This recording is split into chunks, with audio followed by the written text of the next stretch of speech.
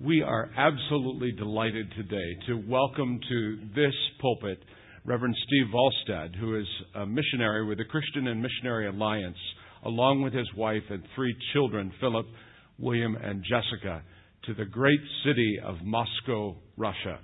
The Volstads are in their 2nd term of ministry with the Alliance and have been involved in evangelism and church planting.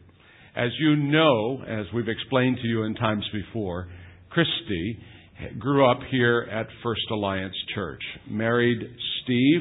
In fact, they will be celebrating their anniversary, I believe, next week sometime.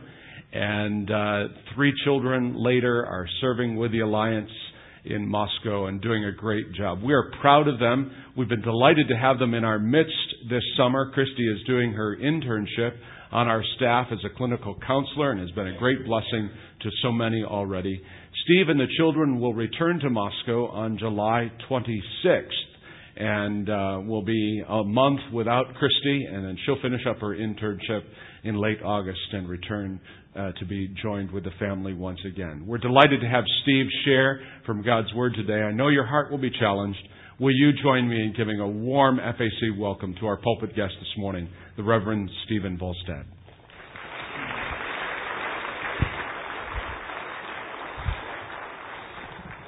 Thank you and good morning. It's good to be with you here. I just want to say thank you to you as a church. You know, every time we come here, come to Erie, you just welcome us with open arms. And you make us feel like family, and I guess we are family, but we're gone most of the time. And we never have any hesitation when we return to know that we're going to be welcomed by your church overall and by so many individual people. You've given my wife an opportunity to do her internship here, to finish her degree. My brother-in-law loaned me a belt so that I'd have one to wear today. You guys just about give us a shirt off your backs, and we're very grateful for that. So thank you. Before I begin, I want to give you 2 matters to pray about.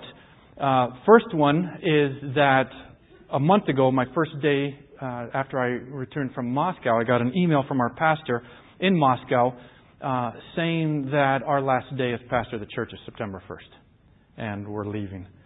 He's only been pastor since last September. And though this wasn't unexpected, it still leaves a lot to be discussed. It leaves a lot of decisions to be made. There have been meetings taking place already. There'll be more meetings when I return. And so we just need wisdom from the Lord, and we need your prayers for that. Secondly, if you've noticed in the bulletin for about the last month, there has been an announcement for VBS workers needed in Russia. Now, Pastor Ben and I have had a couple talks in the last month about partnership between FAC and either our church in Moscow or the Alliance Field in Russia. What that might mean, we have no clue. We're just starting to talk and throw out some ideas. This is one way that a few of you can get involved already. At our VBS, which takes place at our fall retreat every fall at the end of October, early November, down on the Black Sea. And we're looking for 3 or 4 people. So if you're interested in that, be praying about it. Maybe the Lord wants you to go. And if you feel that way, talk to Pastor Ben. Now, my brother Mark, who is the pastor of a Spanish Alliance church in Northern California, taught me the secret to a great sermon. He says, always have a good beginning, a good ending, and keep the 2 of them as close together as possible. And so this is what I'm going to try to do this morning. While attending a university in London years ago, a young man became interested in the Christian faith. At the time of his graduation, he was almost convinced that this was the true faith. But he was still searching for evidence that it was practical and true. He later accepted a job in Africa and for 7 months lived in the home of a Christian family. When he discovered that they were followers of Christ, he decided that their home would be the ideal testing ground for the evidence that he was searching for. But as the months passed by, he saw nothing in their lives that attracted him. The family was apathetic towards him and their faith. They didn't reach out to him or to others, and they were casual in their commitments in general. Because of this, they never connected with him. And consequently, his interest in God turned to disappointment. As a result, he left his pursuit of Christ and went a different direction, eventually moving back to his home country. And this story has repeated itself over and over throughout the years. And today, Christians continue to not connect, to not reach out to a seeking world. So this morning, I want us to look at a story which shows us that Christ's desire and intention for each of our lives differs greatly from the life that this family lived and from the lives that we often tend to live. And we're going to look at the story of Jesus and Zacchaeus. So if you have your Bibles, you can open to Luke chapter 19, 1 through 10, or you can just look on the screen behind me. Luke 19, 1 through 10. It's written, Jesus entered Jericho and was passing through. A man was there by the name of Zacchaeus. He was a chief tax collector and was wealthy. He wanted to see who Jesus was, but being a short man, he could not because of the crowd. So he ran ahead and climbed a sycamore fig tree to see him, since Jesus was coming that way. When Jesus reached the spot, he looked up and said to him, Zacchaeus, come down immediately. I must stay at your house today. So he came down at once and welcomed him gladly. All the people saw this and began to mutter, he's going to be the guest of a sinner. But Zacchaeus stood up and said to the Lord, Look, Lord, here and now I give half of my possessions to the poor. And if I have cheated anybody out of anything, I will pay him back 4 times the amount.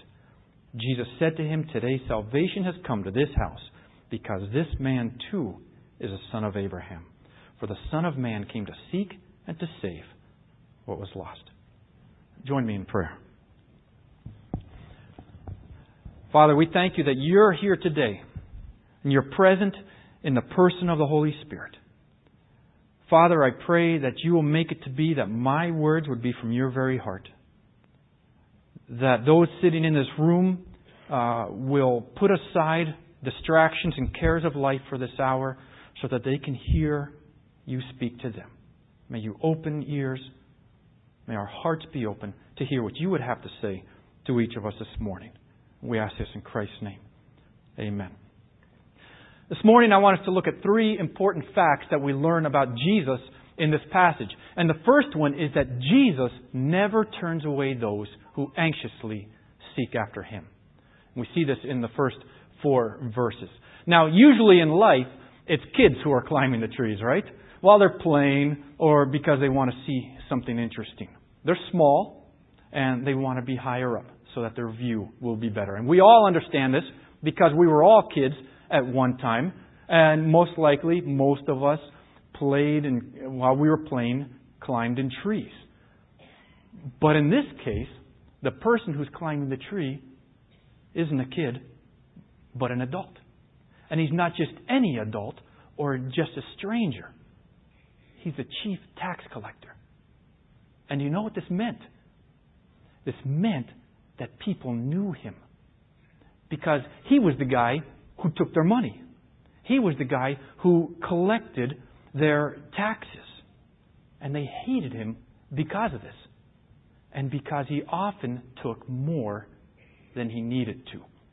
As you may know, this was a very dishonest, corrupt profession at that time. And some of you may say that it's still not a very honest or corrupt profession today. But I'm not going to go that far because I know that we have one tax collector in the room this morning.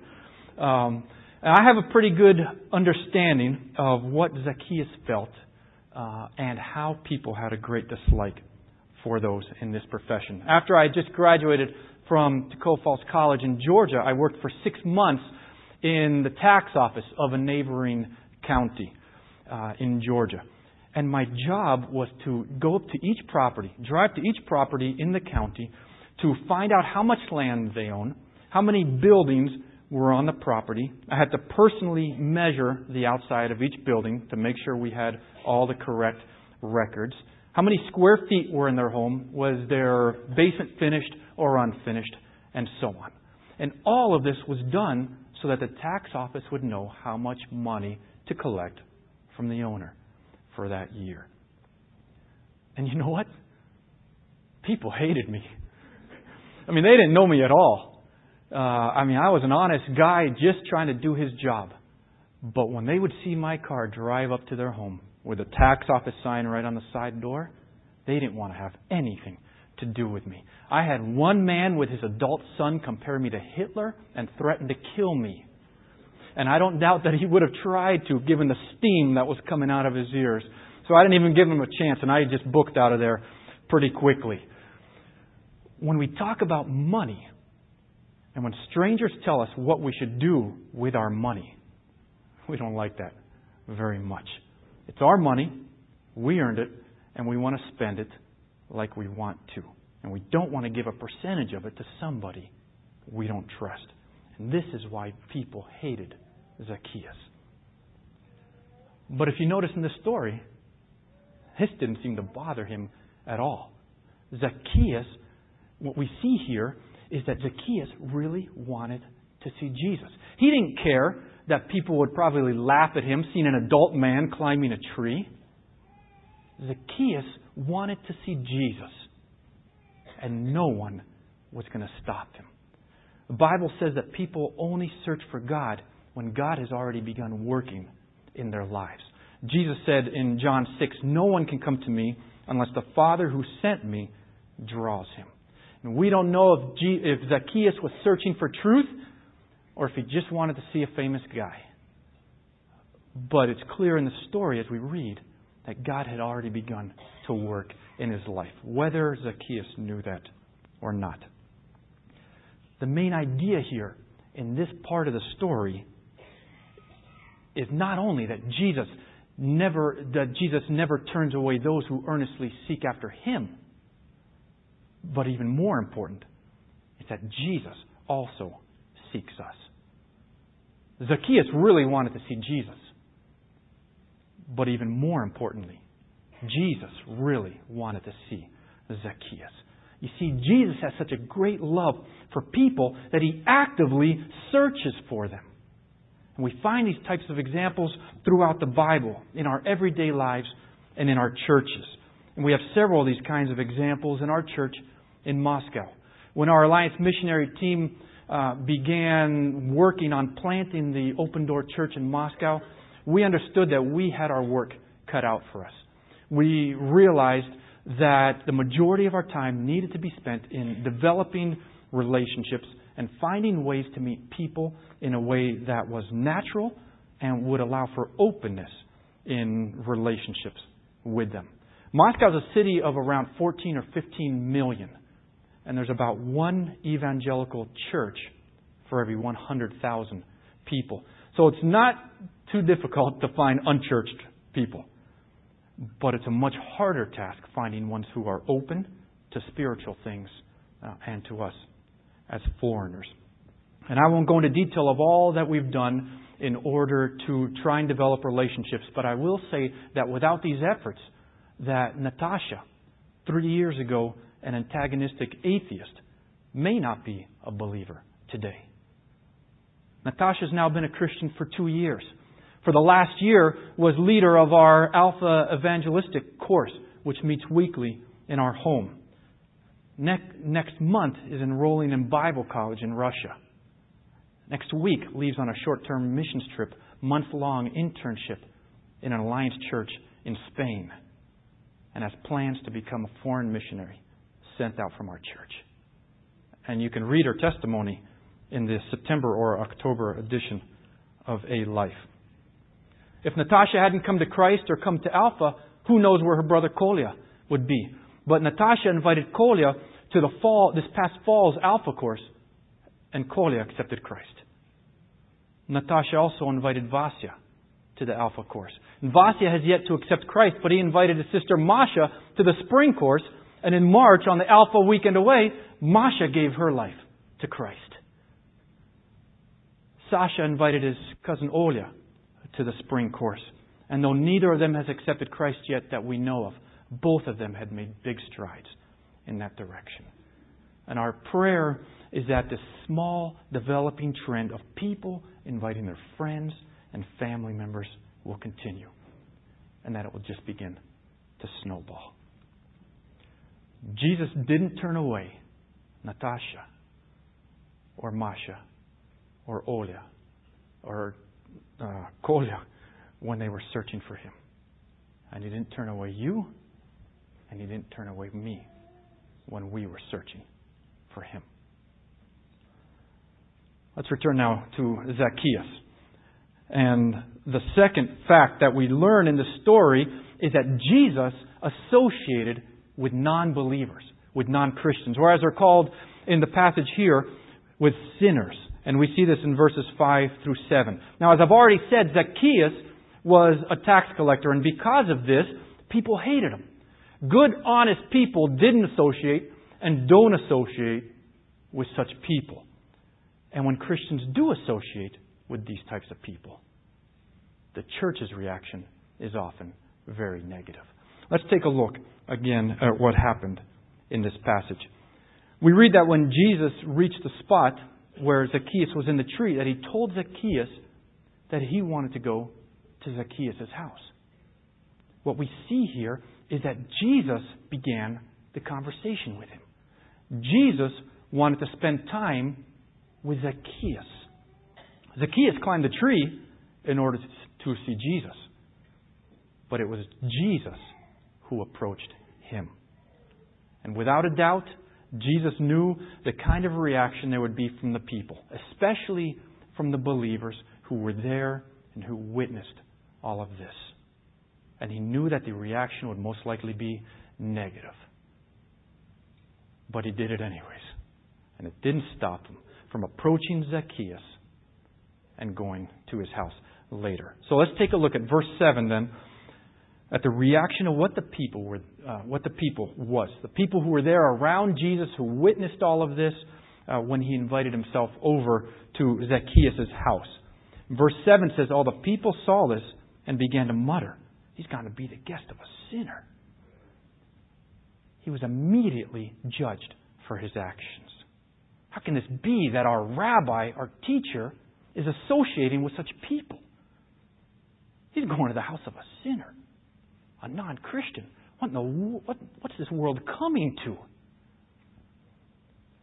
And it's sad that we in the church, often still today, 2,000 years later, have the same reaction.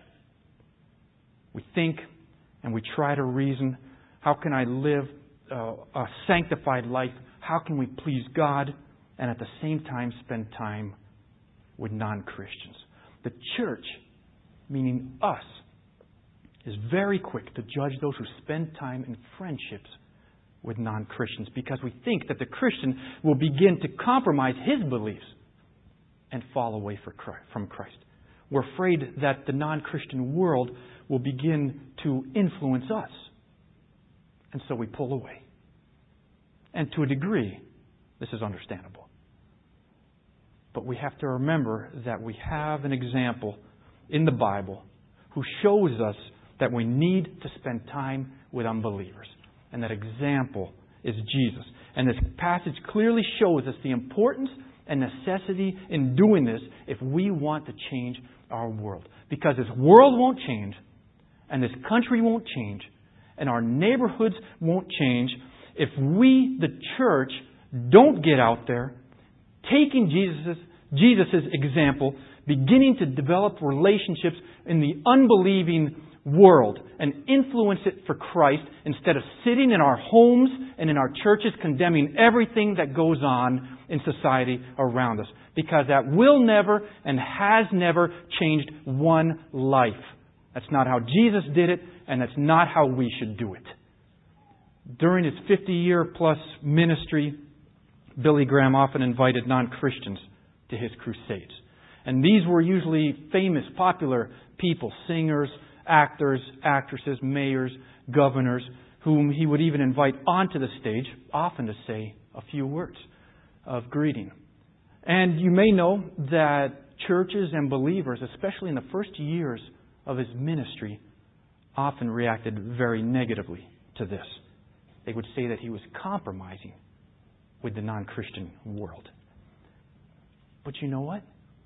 He was simply trying to influence these people for Christ. These were the kind of people that would never, didn't and wouldn't go to a church on a Sunday morning, but they would gladly accept an invitation from Billy Graham to go to one of his crusades as his personal guest.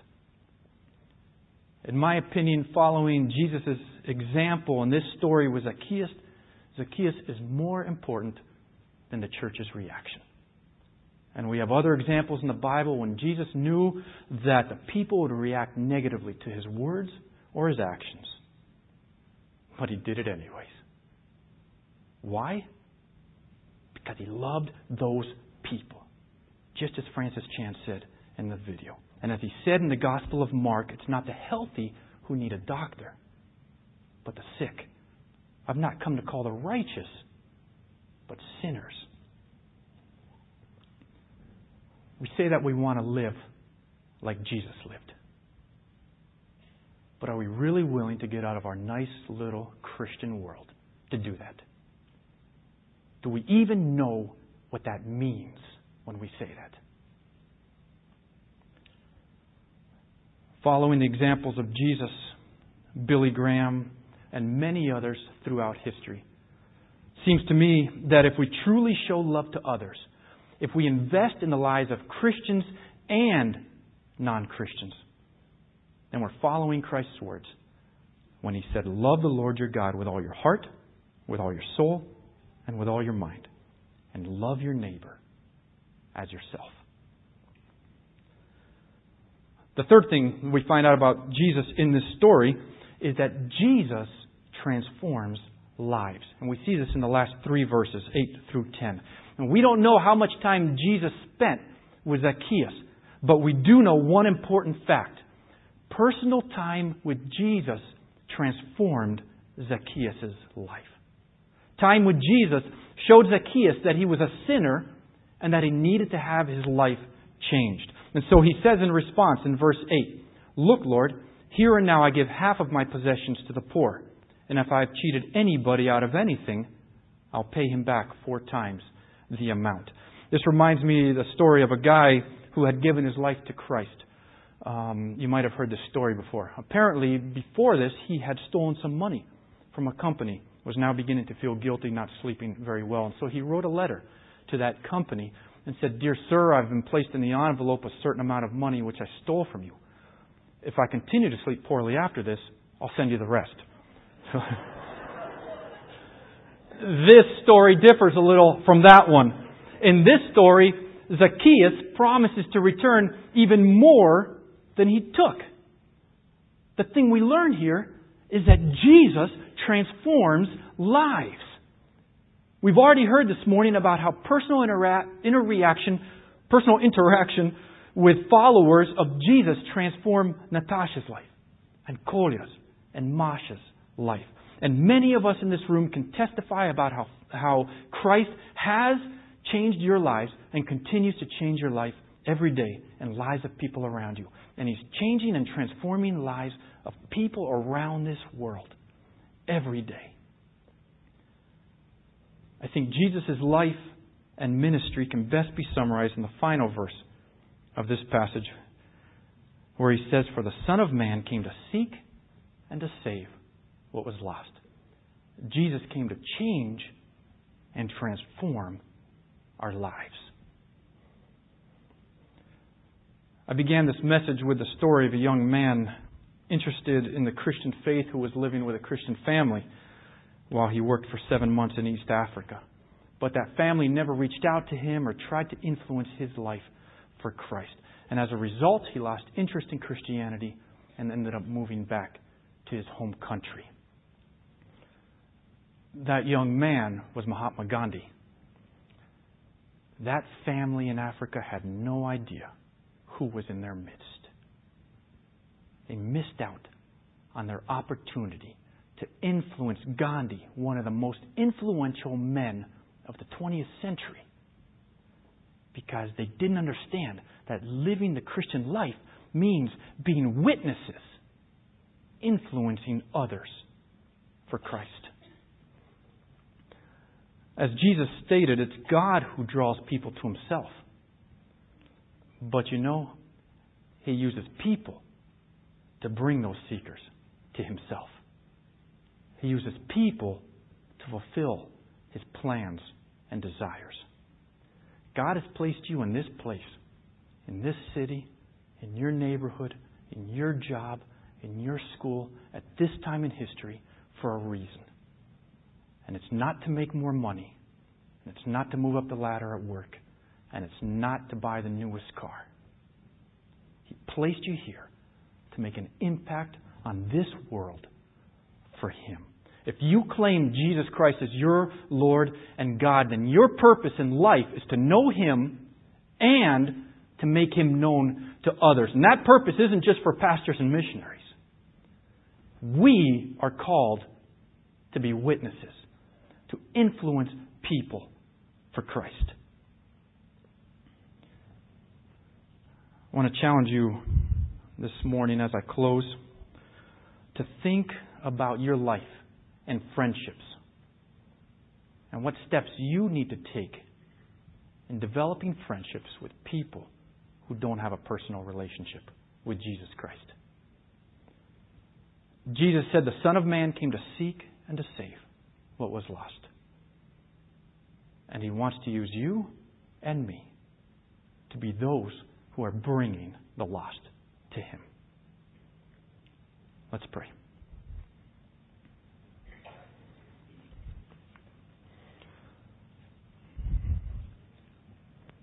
Father, it's not easy to be a witness. It's not easy to live a good Christian life in this world. It's not easy to share our faith verbally with people. It just doesn't come naturally to any of us. And it doesn't come naturally because it has to be supernatural. It has to come from the power of your Holy Spirit. And Lord, we need to rely on that and depend on you and ask you for it daily. And so I pray for your special blessing, the anointing of your Holy Spirit and His power over the people in this church, that they would be witnesses, that they would understand your plan and purpose for them in this world is to influence others for Christ. And may that be the way they live daily. We ask in Christ's name. Amen.